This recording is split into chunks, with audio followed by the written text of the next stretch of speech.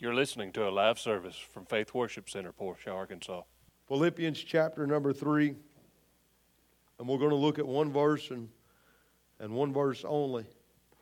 Chapter 3 and verse number 10. It's good to have all of you here. We thank you so much for coming and being faithful to the house of the Lord. We've got a good-looking crowd. And it's a good-looking crowd because you're in it. Amen. Everybody says amen to that. I made y'all look good this morning. So we're glad that you're here. We're thankful that you came to the house of the Lord. And I know I say it often, but I mean it with all of my heart. To our visitors that may be here this morning, there's not another church that exists that is more honored to have you this morning than what Faith Worship Center is. And so thank you so much for coming and being here today. Philippians chapter 3 and verse number 10. The Bible says, Paul talking here, that I may know Him and the power of His resurrection and the fellowship of His sufferings, being made conformable unto His death. I want to read it again. I want you to think about it. That I may know Him and the power of His resurrection and the fellowship of His sufferings, being made conformable unto His death. I want to minister for just a moment. It's not where I intended to be, but the Lord brought me back here yesterday sometime, and I feel I would be wrong if I went anywhere else. So I want to minister for just a moment on this thought: conformed unto His death. Conformed unto His death. As a believer, we ought to want to know Christ, and we ought to want to be conformed unto His death. So that's what I want to minister this morning. Will you bow your head and will you help me pray that God would help us to minister today? Father, we love you today, and we thank you, God, for your grace, for your mercy, and for your love. And we thank you for every individual, every family that is represented here today, God. These are your people, Lord, that you died for on the cross of Calvary. And Lord, I know that you've got something special for them today. I know that you've got a plan for their life. I pray today that you would open our ears that we may hear the word of God. And I pray that you would open our hearts to receive and anoint my lips, God, to deliver your already anointed word. And Lord, for everything that is said and done, I'll be very careful to give you the praise, the glory, and the honor in the name of Jesus Christ. And everybody says, amen. Well, I single out this text today, hoping to leave a thought in your mind, a thought in your spirit to think about. I always want to give you something that you can take home, something that you can apply to your life. And if I don't do that, well, I've wasted your time and I've wasted my time. But I hope to leave this thought in your heart, the desire to not just know Christ, because it's separated here. It's another thought. Not to just know Christ, but to be made conformable unto His death. To be made conformable or fashioned unto His death. There are many in this world, and this for an introduction, I want you to think about some general truths. And of course, we point nobody out, but some things that we need to think about.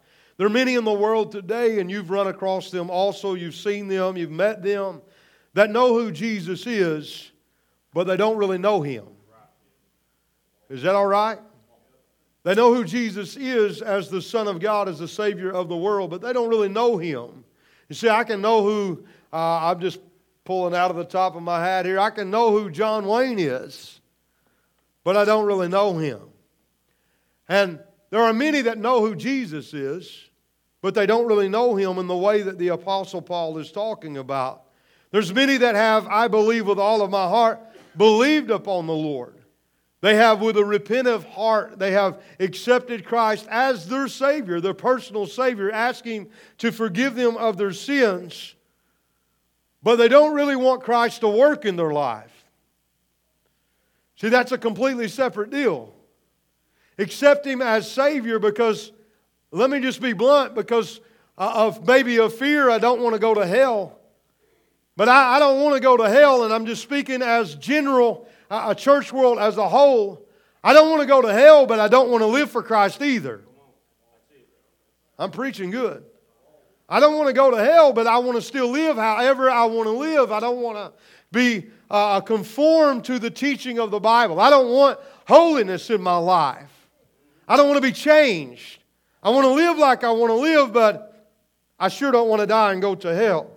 Many that want eternal life, they want salvation, but the greatest majority do not want what Christ wants for them now. In other words, we want salvation, but we don't want God's will for our specific life. I'm going to be blunt. I want to go to church. I want to be a part. I want to sing the songs. I want to clap louder than my neighbor, but I don't really want to be changed Monday through Saturday. Because my friends, they don't think I fit in if I am somebody that loves Jesus. The people I work with, they won't accept me as well if I don't laugh at their filthy jokes. I'm preaching good. It's real good when it gets quiet. I want to do what I want to do, but I don't want to die and go to a devil's hell. And that's not what the Apostle Paul is talking about here. Paul says, I want to know Him. And to know Him is not a head knowledge of who Jesus is. It's not a head knowledge as Jesus is the Savior of the world. It's an experiential knowledge that we have experienced the Lord for ourselves. Jesus died, and yes, He died to give eternal life. But He also died that we may be a witness for Him being transformed into His image. By allowing Him to work in our life, by allowing the person of the Holy Spirit to change us on a daily basis. I know we sang it a lot and we sang it earlier. But Jesus on the inside, working on the outside. Oh, what a change in my life. And so, in fact, I want to tell you this. The evidence that we have accepted Jesus as Savior is that little by little, we are becoming Christ-like.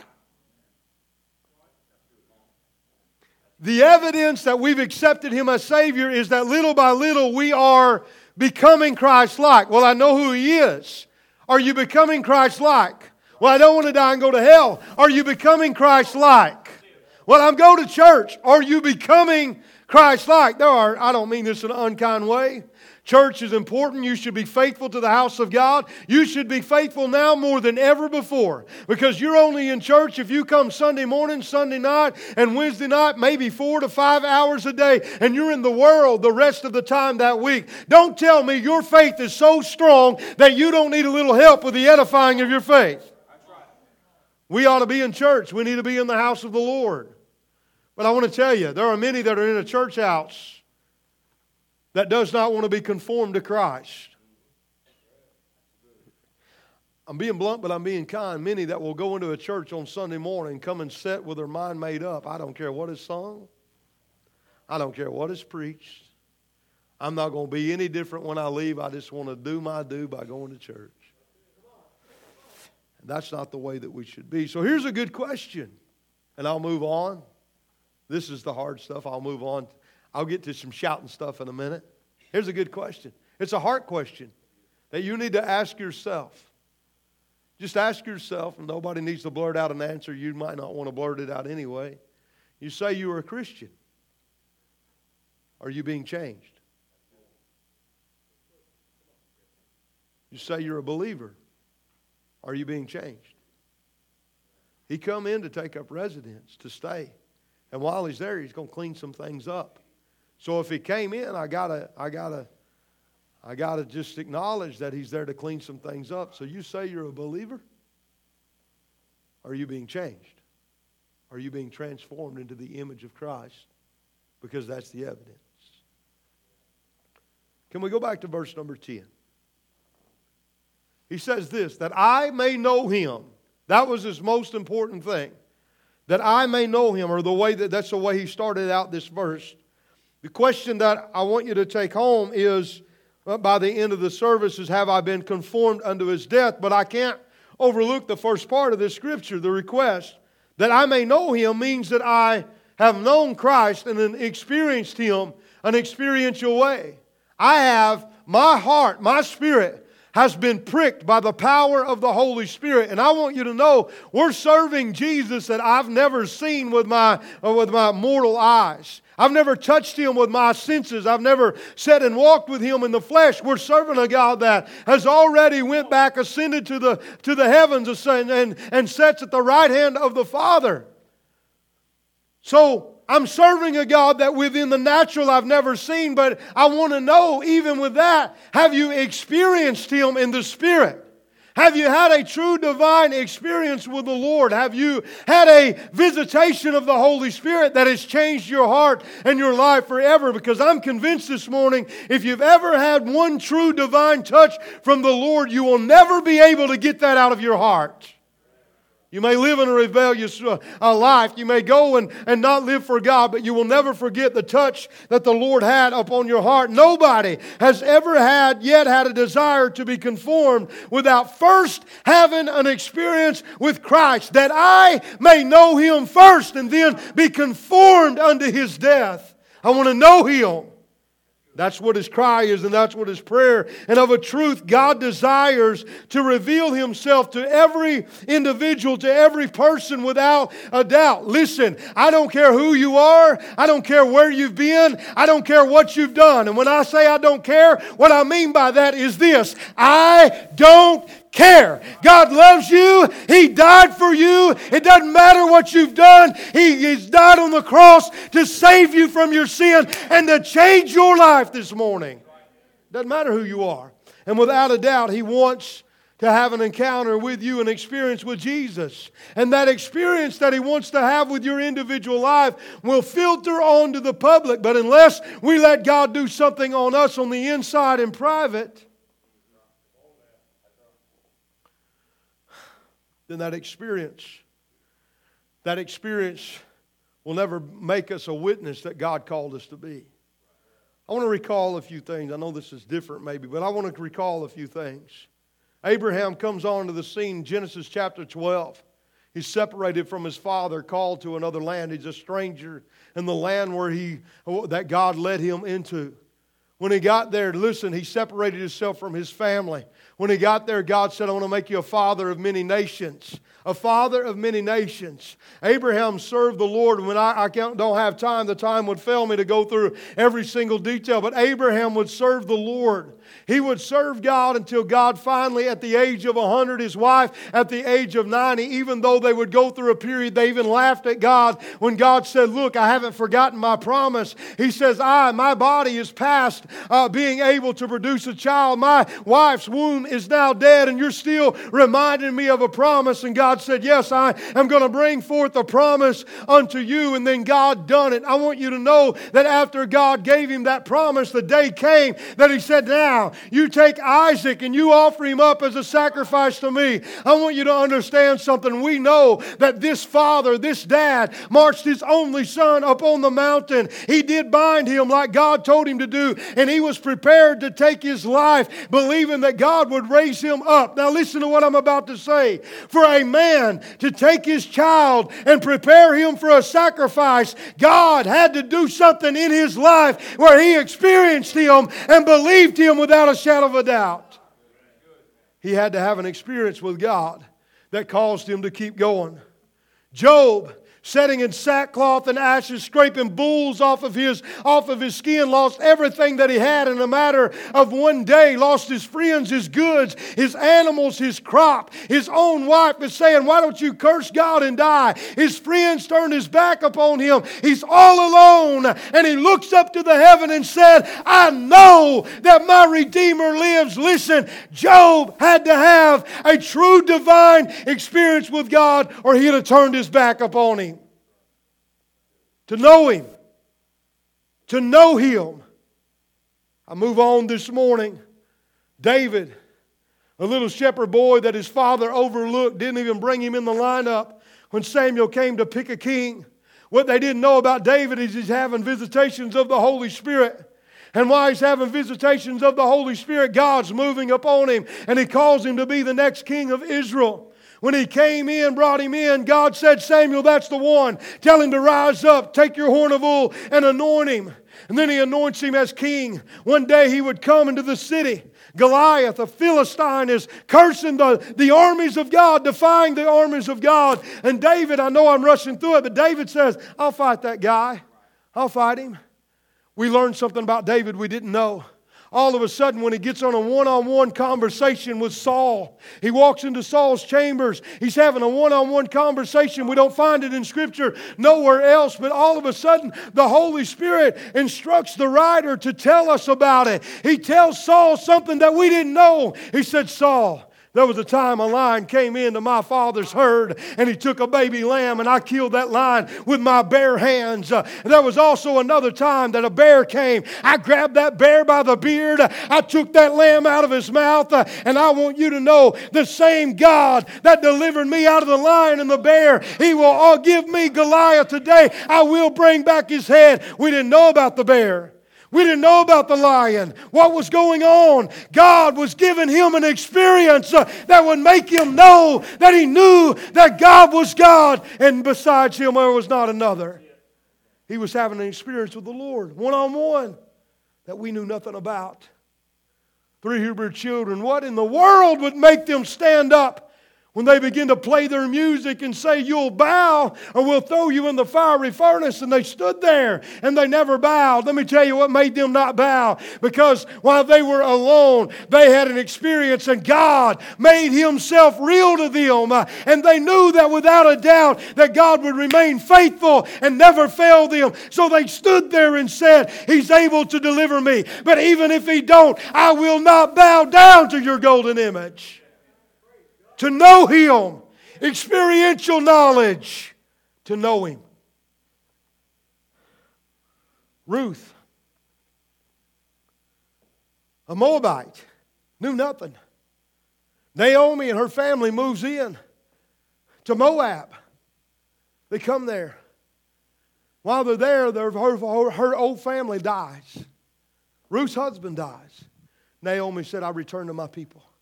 Orpah and Ruth was there, her sister, her daughter-in-laws. Go back to your people.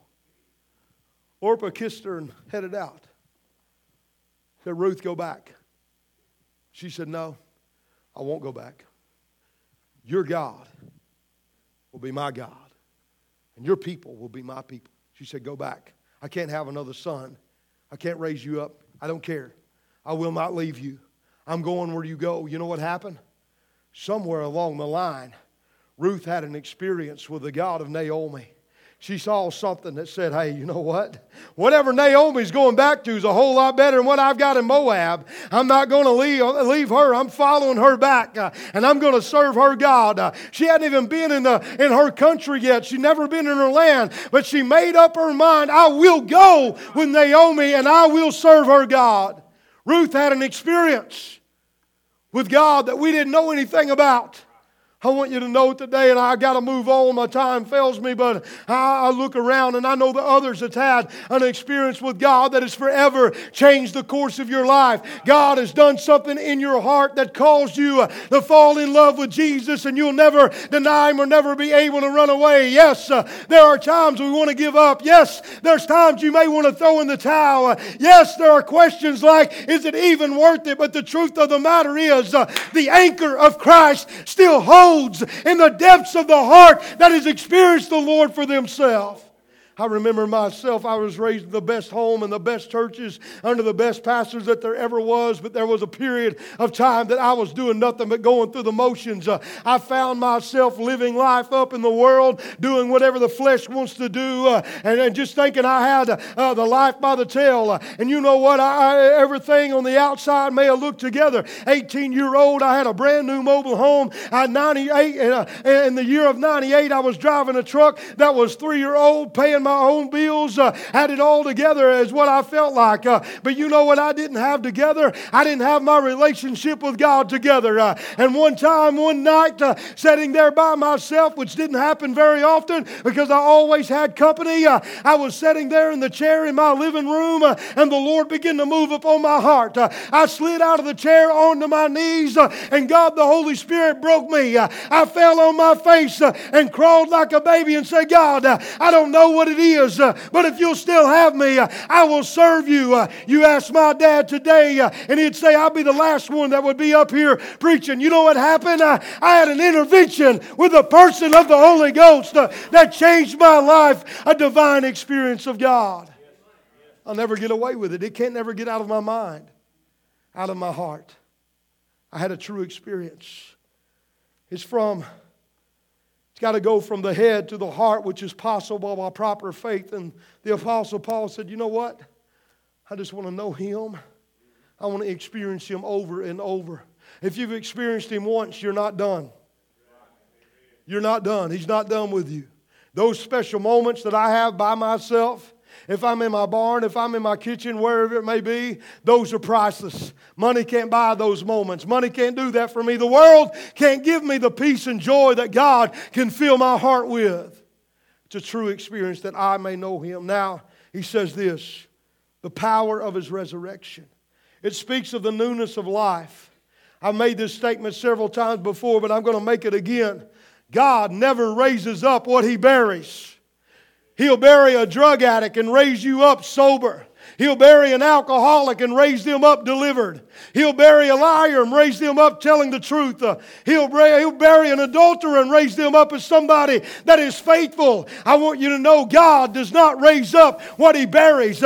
He buries because that's the old man, the dead man that we don't want to see anymore. And He raises up somebody in the newness of life that we may have that new life with Jesus Christ. God took Abraham, a stranger, and made him the father of all faith. He took Moses, a murderer, and turned him into a great deliverer. He took a little shepherd boy, turned him into the greatest king that Israel would ever see. He took mere fishermen, a politician, a tax collector, and turned them into disciples.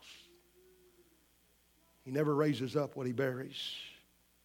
Today, I look around because I know you, I know most of you, I know details about your life because you've shared them and we've talked. And you know what? I see former drug addicts in our midst today. I see former alcoholics. I see those that have suffered abuse as a child. Those that are outcast. Those that were the good old boy that thought they had all together. Those that were hated. I could go on and on and on. But as I look around, you know what I see? I see people that God has raised up in the newness of life. Your past is fading away because of what God is doing in your heart and in your life. Paul said that I may know Him and the power of His resurrection. You know what the power of His resurrection is? The power of His resurrection is, I once was, but I no longer am. I see godly dads. I see godly mothers today. I see those that are involved in ministry, those that are making a positive impact for Jesus Christ. I see good things that the Lord has done because of the power of His resurrection. I want you to know that your past does not define you because God's plans for you and your future are a whole lot greater than what your past is. Resurrection life is so much greater. Now here's where most reject. I'll give you opportunity to shout. If you didn't take that opportunity, you might have missed it. Here's where most reject. Paul said this, and the fellowship of His sufferings, the fellowship of His sufferings. Fellowship here, when we talk about fellowship, means to participate. Is anybody jumping in line to participate in the sufferings of Christ? So why would he say that? The fellowship of His sufferings? The word sufferings here is hardship. It literally means, Paul says, that I may participate in His hardship. The desire of God to draw us closer and closer to Him is there, and that's what He wants, is to draw you closer today than what you was yesterday. His process is to allow, listen, trial, tribulation to tempt us, to push us, to bring us to a place we will pray. Because we really pray when things are not really good. To bring us to a place that we will pray. And through the trial, through the tribulation, that we may be humbled and begin to rely upon Jesus Christ more and more and more. I've used this example before, but I'm going to use it again as a child. If I was ever just a young boy playing in my yard, and my dad is sitting on the front porch, and a big mean dog comes running in my yard to attack me, you know where I'm going? I'm going to go straight to my dad.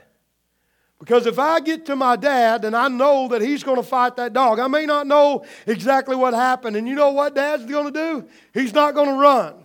He's going to take the bite. He's going to take the cut. He's going to take whatever it is. But what He's not going to do is allow that dog to get to me. The trial, the tribulation is meant to make us run to our Heavenly Father. And when you get to your Heavenly Father, you don't really have to worry about what's going to go on, because I put my faith and my trust in one that has never failed me. You need to understand the trial, the tribulation is not meant to kill you. It's not meant to destroy you. It's not meant to make you want to throw in the towel. It is meant to push you and make you run to Jesus. And so, this is the point right here where Christianity loses most people. I can tell you this, and many others will also. Though the trial is not enjoyable, I've had people tell me, well, I don't like that. Well, I don't like it either. But it's God's way. Though the trial is not that enjoyable, I want you to listen.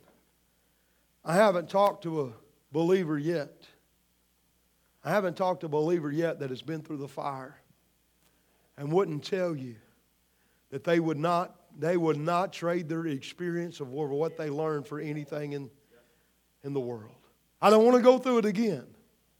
But what I learned, how I learned that God would be faithful and that I could depend upon Him, I won't trade that for anything in the world. Sister Megan, would you trade it? Brother Jeff, would you trade it? For nothing in the world will we trade it, because it was through the fire that I truly learned the faithfulness of God and what God would do for me. Being made conformable unto His death. This is where I want to be. The word conformable really is just here in the New Testament one time. He does use the word conformed, and it has the same meaning in the book of Romans in 8:29. I want to look at that real quickly. Romans 8:29, and we'll bounce right back to this Philippians. But Paul, writing Romans here also, he says this, Romans 8:29. For whom did He foreknow, He also did predestinate to be conformed to the image of His Son, that He might be the firstborn among the brethren. He predestinated. He also did predestinate and to be conformed. In other words, predestinate, don't get that misunderstood. It's not predestinate as some teach. It doesn't mean that at all. That some, when you were born, they were predestinated to go to heaven, and some were predestinated to go to hell. That is hogwash. That doesn't what the Bible teaches at all. But what this does mean is God's will was predestinated. His will for everybody. Everybody that will be ever born is this. His will is for us to be conformed to the image of His Son. Not just His will for us to know Jesus, but His will for us to be conformed unto the image of His Son. The word conformed there means to be jointly formed together, to be jointly formed or to render to. I've got to join myself to Christ. And I've got to render my will unto Him. He didn't, not just to know Him, but to be conformed unto Him. And that's what His will is, for us to render our heart to Him. Now we'll go back to Philippians. His will. And Paul in Philippians is claiming, because this is His will, this is what I want. I know, I ain't gave you much room to shout this morning, but think about that. The Apostle Paul says, you know what? Because this is His will, then that's what I want. If this is His will, then that's what I want. Paul, Hebrew of Hebrews, of the tribe of Benjamin, circumcised on the 8th day, more zealous about the law than anybody, bringing him up to be the next man, the leader of the law. And he says, you know what? God's will for me is to lay all that aside and be conformed to His death. And if this is His will, then that's what I want. I want to know Him. I want to know the power of His resurrection. I want to fellowship with His sufferings. And I want to be conformed unto His death. Why? Because this was the will of God. Here's what we got to understand. This is where we lose a lot of believers. Because proper Christianity is that we prefer His will. We accept Him as Savior. Then we surrender our life, our will to His. Because again, a proof. You say you're a believer, then I'll see God change your life. You say you're a Christian, then I'll see the light of Christ shine through you. Well, I'm not perfect. Well, guess what? I'm not either. But if there's not evidence of us being changed, then have we accepted Him as Savior? And are we preferring His will over our will? I want to prove to you, watch this. This is where we lose a lot of believers. We want Jesus. We want to go to heaven. But I don't want my style crimped. I don't want my life changed to where I have to submit to the will of God. I want to take you this morning to Matthew chapter 16. I want you to see this. Verses 13 through 26. Now I want you to watch the scripture very closely. It's not complicated. I just want you to understand. And I'll leave you with this morning. When Jesus came into the coast of Caesarea Philippi, He asked His disciples, saying, "Who do men say that I, the Son of Man, am?" Now put yourself in this place. They're sitting with Jesus. And He looks at them and He says, "I want to know what y'all are hearing. Who do men say that I am?" He goes on, verse number 14. They said, "Some say that thou art John the Baptist, some Elias, which is Elijah, others Jeremiah or one of the prophets," ranking Him up pretty high. They didn't know really where to put Him yet, but they put Him with one of the prophets. And He said unto them, "But who do you say that I am?" And Simon Peter spoke up among all of them. Before anybody could say anything, he answered and said, "Thou art the Christ. You are the Son of the living God." Think about that. Openly in front of all the disciples, Peter stands up and says, "You're the Christ. You're the Son of the living God." Possibly all of them were thinking it already of a surety that this man is the Son of God. But Peter vocally says it. "You are the Christ. You're the Son of the living God." And Jesus answered and said unto him, "Blessed are you, Simon Bar-Jonah, for flesh and blood has not revealed this unto you, but my Father which is in heaven." He had an experience sometime. He had a revelation from God that says, "This is my Son." Watch this. "And I say also unto you, Peter, and upon this rock I will build my church, and the gates of hell shall not prevail against it." Now I want you to think about something. Think about what Peter's thinking right now. Of all of the disciples, 12 of them sitting there. All of a sudden Peter stands up and Jesus applauds him. "Blessed are you, Simon Bar-Jonah." All of them are looking at him now as a leader. Are you with me? They're looking at him as a leader. And then he commends him greater. "Blessed are you, Peter." His name means rock, and literally it was just a fragment of the rock, because it would be upon, go back to that verse, it would be upon Jesus, the true rock, that He would build His church, not upon Peter. And He says, can you go back to it please for me? "Flesh and blood has not revealed this unto you, but my Father which is in heaven." Watch this. All of the disciples know now of a surety Peter has had an experience with God. He's had a revelation with God. He pointed him out. Look at Peter. He's had a true revelation of God. And go on, verse number 19.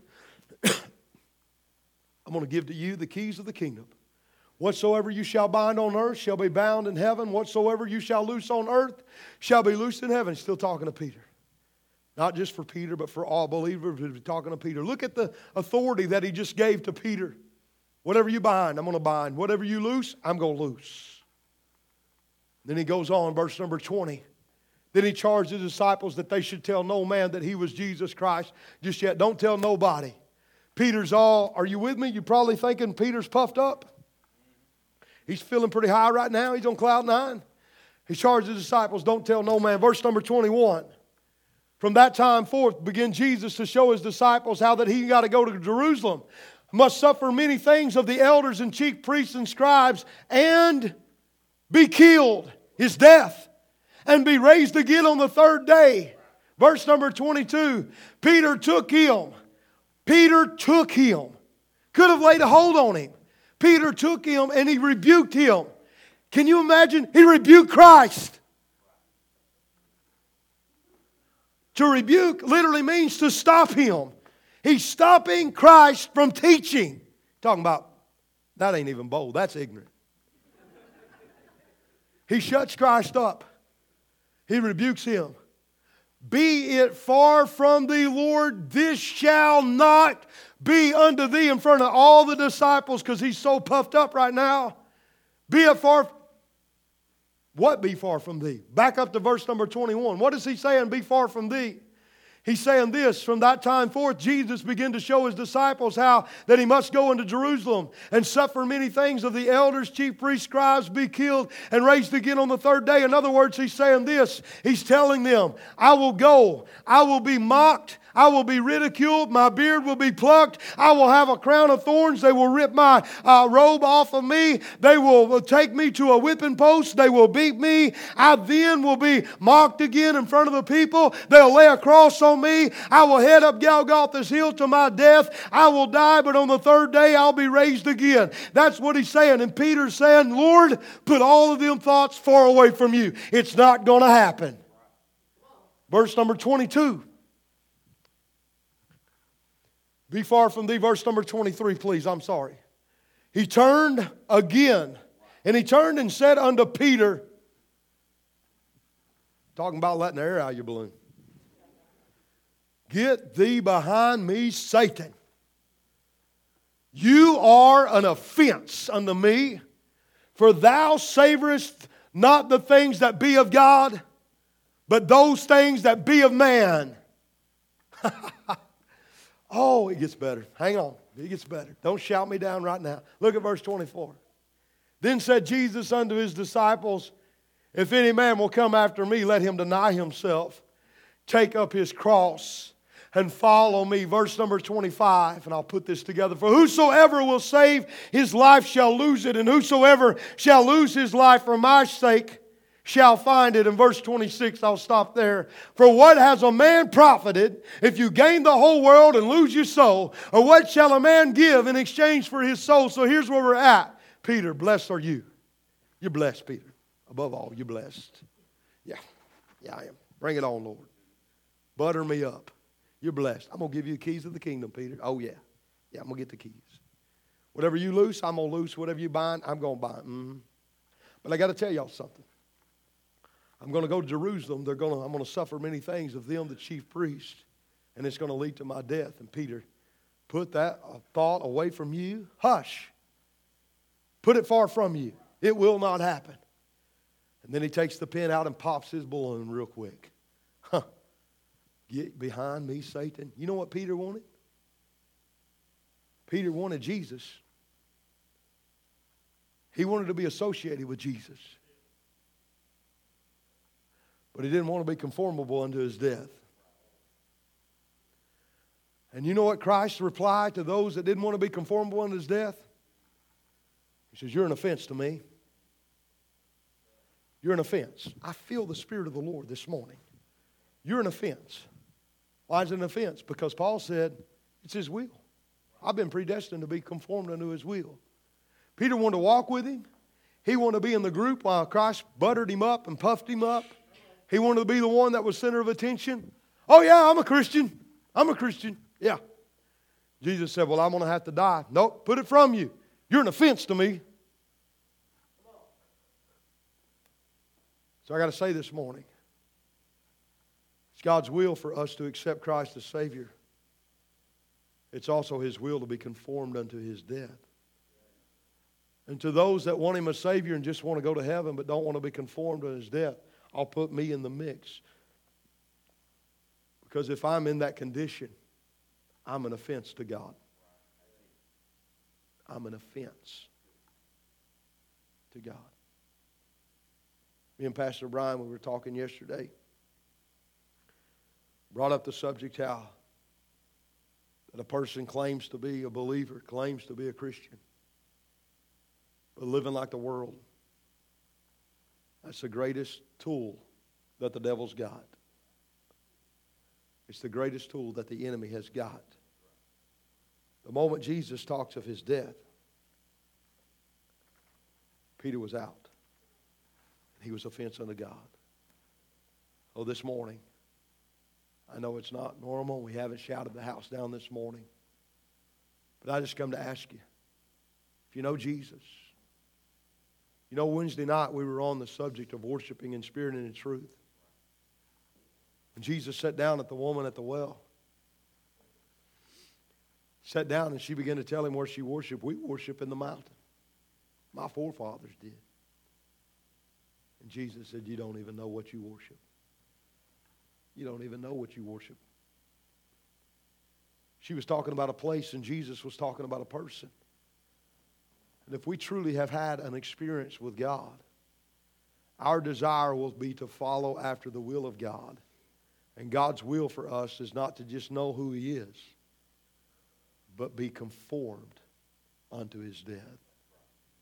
So I ask you this morning as Brother Jeff is coming, I'm not going to question your salvation.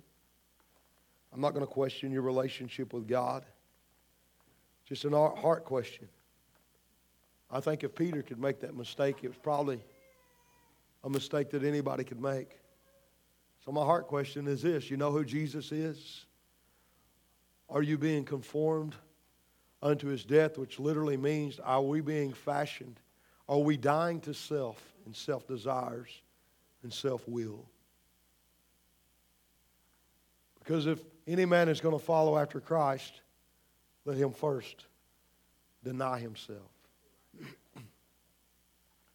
We must deny ourselves, our own will. Question, and I'm going to let the Lord do whatever He does.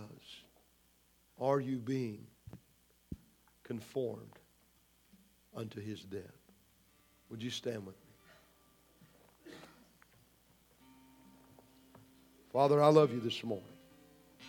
I thank you, God, for your grace and for your mercy and for your love. God, I thank you this morning. This is not a condemnation message. It's a message that says, Lord, I thank you that you've not ever given up on me. I thank you, God, that you've got a perfect will for my life. And I thank you, Lord, that all you desire is to perform that will through me, Lord. God, there are many that have a head knowledge of Christ. Many that may even know without a doubt that He is the Son of God.